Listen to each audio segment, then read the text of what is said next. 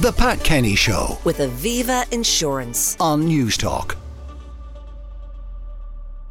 I think what's really needed is the other key players need to come forward to the committees, and whether it is a case they're unavailable or when they are in better state of health. I think that's what's needed, that accountability from those. But appointment of staff to the leadership team in RTE is a matter for the DG, and I'm not going to second guess his judgment on this matter. What I would say in relation to the exit package that was revealed yesterday, there may not be a legal obligation on the former CFO, but I would concur that there is a moral obligation. So that's the Minister for Communications, Catherine Martin, in response to a question from Sinn Féin's Imelda Munster, and it's referring to the controversy surrounding the revelation that the former Chief Financial Officer, Breda O'Keeffe, received $450,000 as an exit package. The announcement, of course, raises more and more questions about governance in the national broadcaster. Joining me to talk about this, Dr Orla Linehan, Assistant Professor in Governance, Sustainability and Finance at the University of Galway, and Ciaran Mullooly, former Midlands Correspondent and Community Development and Tourism Worker. Ciaran, I'll come to you first. Good morning. Good morning, Pat. Now, what was your reaction when you saw the scale of the payout to Breda O'Keeffe yesterday? Well, yesterday afternoon, Pat, I can tell you that my phone practically exploded with text messages and other responses coming in when Kevin Backhurst finally did reveal that €450,000 figure. I mean, it's just incredible. It's unbelievable to me, and I'll tell you why. Because, you know, remember, as we've discussed before, I was in that queue, I suppose, for voluntary exit redundancies at that time. But I can remember repeatedly being told and I checked it last night, it was over a 12-week period I waited for news of whether or not I would be given the opportunity to get the exit package. And I was repeatedly told about this position with regard to the suppressing of my job, that my job would be left vacant indefinitely. And then the other line coming back repeatedly through the organisation was that, you know, this was coming from on high within government as well, through the Department of Expenditure or Department of Finance, that there was a cap on this, that nothing over 200,000 was going to be agreed with anybody. And RTE were told this was a cost-saving measure. So, you know, I have to say that I'm just absolutely shocked that RTE management at the time somebody in there could have possibly agreed at a time when we were on our knees. RTE had difficulties all over the place. John Williams, the head of news, was seeking cost savings of €1.2 million when I left. And it was very clear he was going to do what he had to do to make those savings. We took it in good faith. But the reaction to the news yesterday is just one of absolute disgust, I have to be honest about it. Now, there was a more specific Athlone reason why this is utterly perplexing to you. Yeah, a lot of people ask me, Pat, why I've been vocal about this situation from day one. I'll tell you why. Over a period before Breda O'Keeffe left RTE, I had direct dealings with her and senior management on a project called the Marconi Project. You're broadcasting from Marconi House this morning. There is, in my mind, only one real Marconi House in Ireland. It's outside Athlone in County Westmeath. It's the site of the original Marconi, Guglielmo's original Marconi transmitter, which put RTE 2RN on air. De Valera turned it on in 1932. Long story short, the original transmitter is still there. 10 years ago, before I left RTE, we started a campaign to open a new tourism centre. A campaign was started.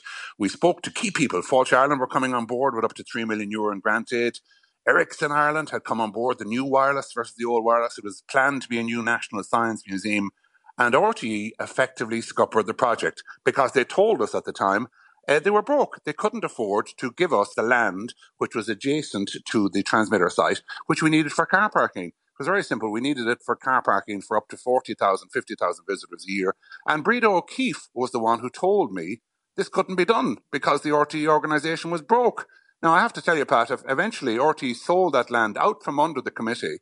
It was sold for €350,000 at public auction. And I can tell you, I got some very, very unhappy people texting me and ringing me yesterday afternoon with regard to the final payment of €450,000 to Breda O'Keeffe. It has left a really, really bad taste on the mouth of so many people that RTE could plead the poor mouth, while at the same time we're able to pay out this amount of money in redundancy. Ciaran Mullooly, Community Development and Tourism Worker and former correspondent in RTE. Ciaran, thank you very much. Thank you, Pat. Now, listening to that is Dr Orla Linehan, Assistant Professor in Governance, Sustainability and Finance at the University of Galway. Orla, what did you learn yesterday from the proceedings? Good morning, Pat. Well, what I might start with, maybe for the benefit of your listeners, is to, I suppose, define what is good governance so that we can clearly highlight the difference between that and RTE. So good governance is creating the conditions where effective decisions are likely to be made. Now, what's interesting from yesterday's revelations is that we are now seeing a consistent pattern of three key governance conditions that have consistently failed in the organisation. The first of those is robust internal controls. We already knew from last summer that there was no controls over the barter account. We now discover that an exit package worth €450,000 was not approved by the full executive committee. The second condition that's required is effective board oversight. And while we did have board members state yesterday that they did look for risk information on the Toy Show musical project, for example, this information didn't come from management, but it is the board's responsibility to hold management to account and seek assurances over those projects. The third lack of governance is probably the most concerning, Pat. What absolutely must be required in any organisation for it to succeed is to have a culture of transparency and accountability. And what we actually have in RTE is the exact opposite. We have a culture of secrecy and fear.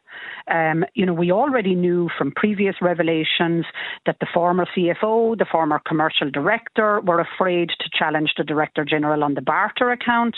Yet again, yesterday we learned that the Human Resources Director was also operating under direct instruction of the former Director General when she signed off on the exit package.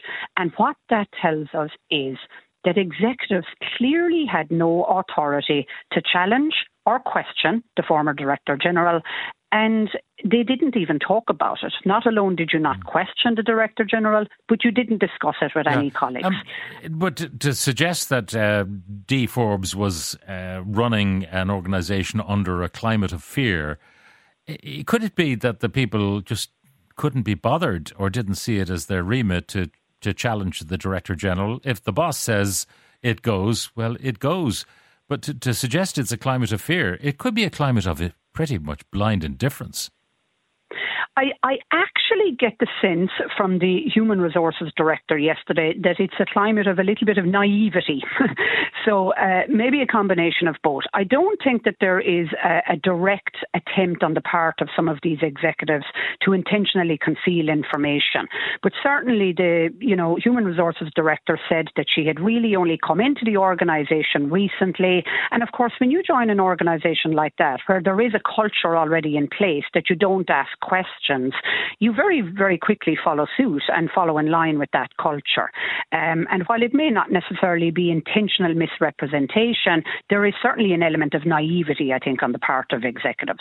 How do cultures such as that actually develop? I mean, is it down to individual personalities? Is it something else? Is it, I suppose, the fact that a large cheque is going to come in every year from An Post for the licences, and, that was free money. If you were spending your own money, you might spend your own money rather differently. Yeah, I mean, look, culture comes from the top, so it's the tone at the top, and that filters down. And I suppose that goes back to the oversight board. And, certainly in terms of even the prior chair of the board, there seems to be a culture there as well of that lack of accountability when they were looking for information on the Toy Show musical. The information didn't come, and they didn't push and press the management. And certainly what is the case in this situation is that if you have incentives that encourage you to, ignore, look the other way, not challenge and not question, then that culture filters down. Yeah. So it probably starts at board and works its way down through management. I'm wondering, what way boards are normally constituted. In this case, the minister constitutes the board. So you've no real control as a chairperson if you're appointed by the government again as a chairperson. You've no real control over the constituents of your board and their competences. And is there any training for board members? I simply don't know. But in another organisation with a budget of hundreds of millions, how would a board normally be assembled? Wouldn't it be a board of shareholders? Absolutely. So, I mean, a board is normally assembled based on, shareholders or investors or stakeholders will vote in the board members. But ultimately, the chair of the board is responsible for the functioning of the board.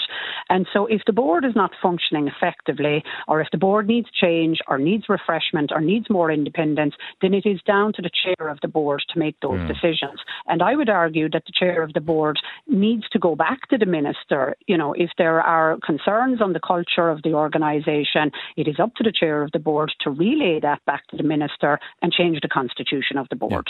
Yeah. Again, there might be a climate of fear. You go back to your minister and say, Minister, this is a shocking board I have here. I want you to change them. And the minister says, holy God, the embarrassment this will heap upon me.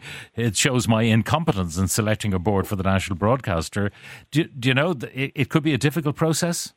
Well, I think let it be a lesson maybe for everybody, Pat, that, being a board member is a very, very serious role. A board seat is very important real estate for any organisation. And if you take on the role of being a board member, you need to ask the tough questions, you need to challenge, and you need to, have that professional scepticism that's required. It's a role that should not be taken lightly. And I think certainly in the part of the board in this organisation, they do need to challenge, come out, and if there's something not working, that needs to be transparent.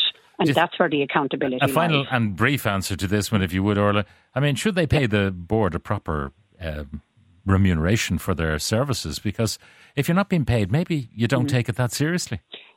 I think that's a great question, Pat. The norm in most organisations is that there is a set fixed fee. Now, I would just caution that it would need to be a fixed fee of a set amount and not tied to any performance-based metrics, but certainly having a set fixed fee maybe, if you like, would train the minds of directors to realise that this is an important position.